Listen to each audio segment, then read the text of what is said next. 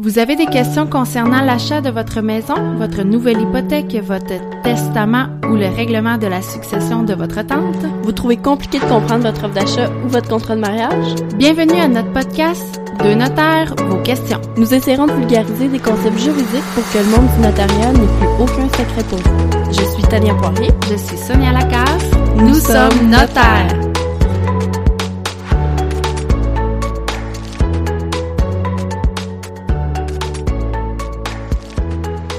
Dans cet épisode, on va aborder un sujet autour duquel il y a énormément de fausses croyances et de mythes, soit les droits des conjoints de fait. On entend à peu près tout sur ce sujet-là, donc on va essayer de déboulonner certains mythes. Premier mythe qu'on va regarder est le suivant. Mon conjoint et moi, on se déclare conjoints dans nos rapports d'impôts, donc ça veut dire qu'on a les mêmes droits que les couples mariés. Ce qu'il faut comprendre, c'est qu'il y a une énorme différence entre les lois fiscales et le droit civil.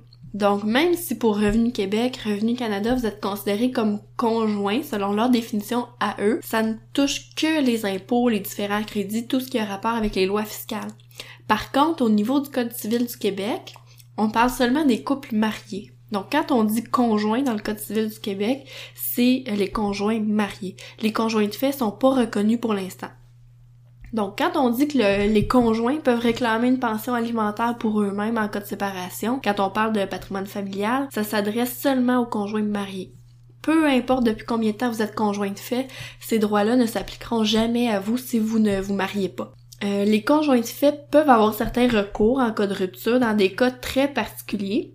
Mais le principe de base, c'est que les conjoints de fait, en cas de séparation, repartent avec leur argent, leurs biens à eux, et ne peuvent pas exiger d'argent de leur ex-conjoint, peu importe depuis combien de temps ils sont ensemble. Donc, ce qu'on comprend, c'est que si des conjoints de fait font vie commune, ils sont ensemble depuis une quarantaine d'années, finalement, il y a un des conjoints qui a un revenu de 200 000, l'autre un plus petit salaire qui tourne autour de 20 000. Advenant une séparation, il ne sera pas possible pour le conjoint qui a un revenu de 20 000 de réclamer une pension alimentaire pour essayer de garder le même niveau de vie qu'il avait durant sa relation. Ça va être différent lorsqu'il va y avoir des enfants qui vont être issus de la relation.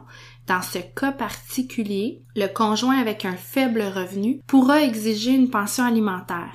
Il faut faire attention, par exemple, parce que cette pension-là, elle est pas là pour le conjoint ou l'ex-conjoint, elle est là pour remplir et combler les besoins des enfants. Puis ça va être le cas que les conjoints soient mariés ou non mariés. Un deuxième mythe qui est hyper répandu, c'est les gens qui pensent que lorsque ça fait plus de 3 ans qu'on est conjoint de fait, c'est automatiquement le conjoint et la conjointe qui va hériter en cas de décès s'il n'y a pas de testament. Ce qui est important de savoir, c'est que votre conjoint de fait, même si vous êtes en couple depuis 30-40 ans, ne peut jamais hériter si vous n'avez pas de testament. Si vous n'avez pas de testament, c'est le code civil, donc la loi qui détermine qui va hériter, dépendamment de votre situation familiale. Donc c'est différent si vous êtes marié ou non, si vous avez des enfants ou non, des parents, des frères et sœurs, des neveux et nièces. Et même si vous avez aucun héritier légal, selon ce qui est prévu au code, c'est-à-dire aucun parent relié par le sang jusqu'au 8e degré, c'est l'État qui va hériter de vos biens et non pas votre conjoint de fait.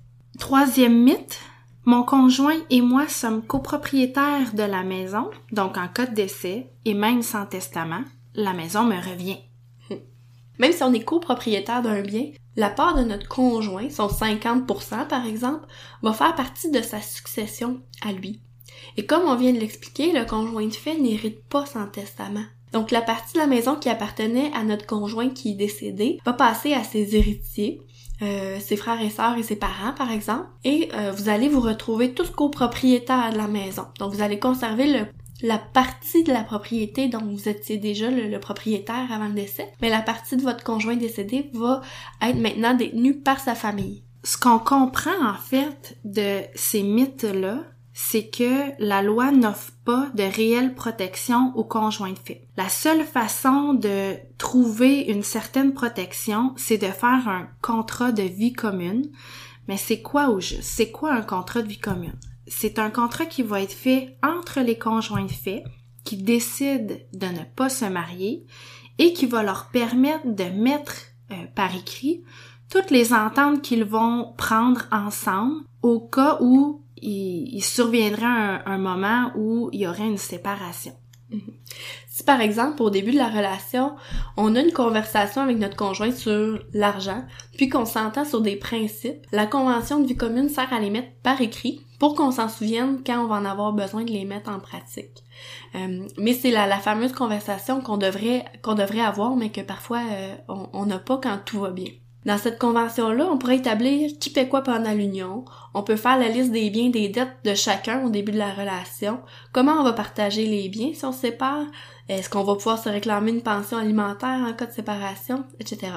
Si on s'entend pour dire que le conjoint qui va demeurer à la maison avec les enfants mérite une compensation en cas de séparation, on peut le prévoir également. On peut déjà établir comment on va partager l'argent si on vend la maison, dépendamment de qui a payé la mise de fonds, dans quelle proportion on a fait les paiements. Vraiment, là, on peut être assez créatif dans les contrats de vie commune. Un notaire peut vous accompagner, rédiger un contrat de vie commune avec vous, parce que c'est pas évident d'être avec son conjoint puis d'aborder ces questions-là. C'est souvent plus facile d'en parler quand il y a un professionnel qui pose les questions qu'on n'aurait peut-être pas osé se poser directement entre conjoints. En plus, c'est un document qui est hyper personnalisé selon vos besoins. On peut vraiment l'adapter aux besoins de chacun des couples.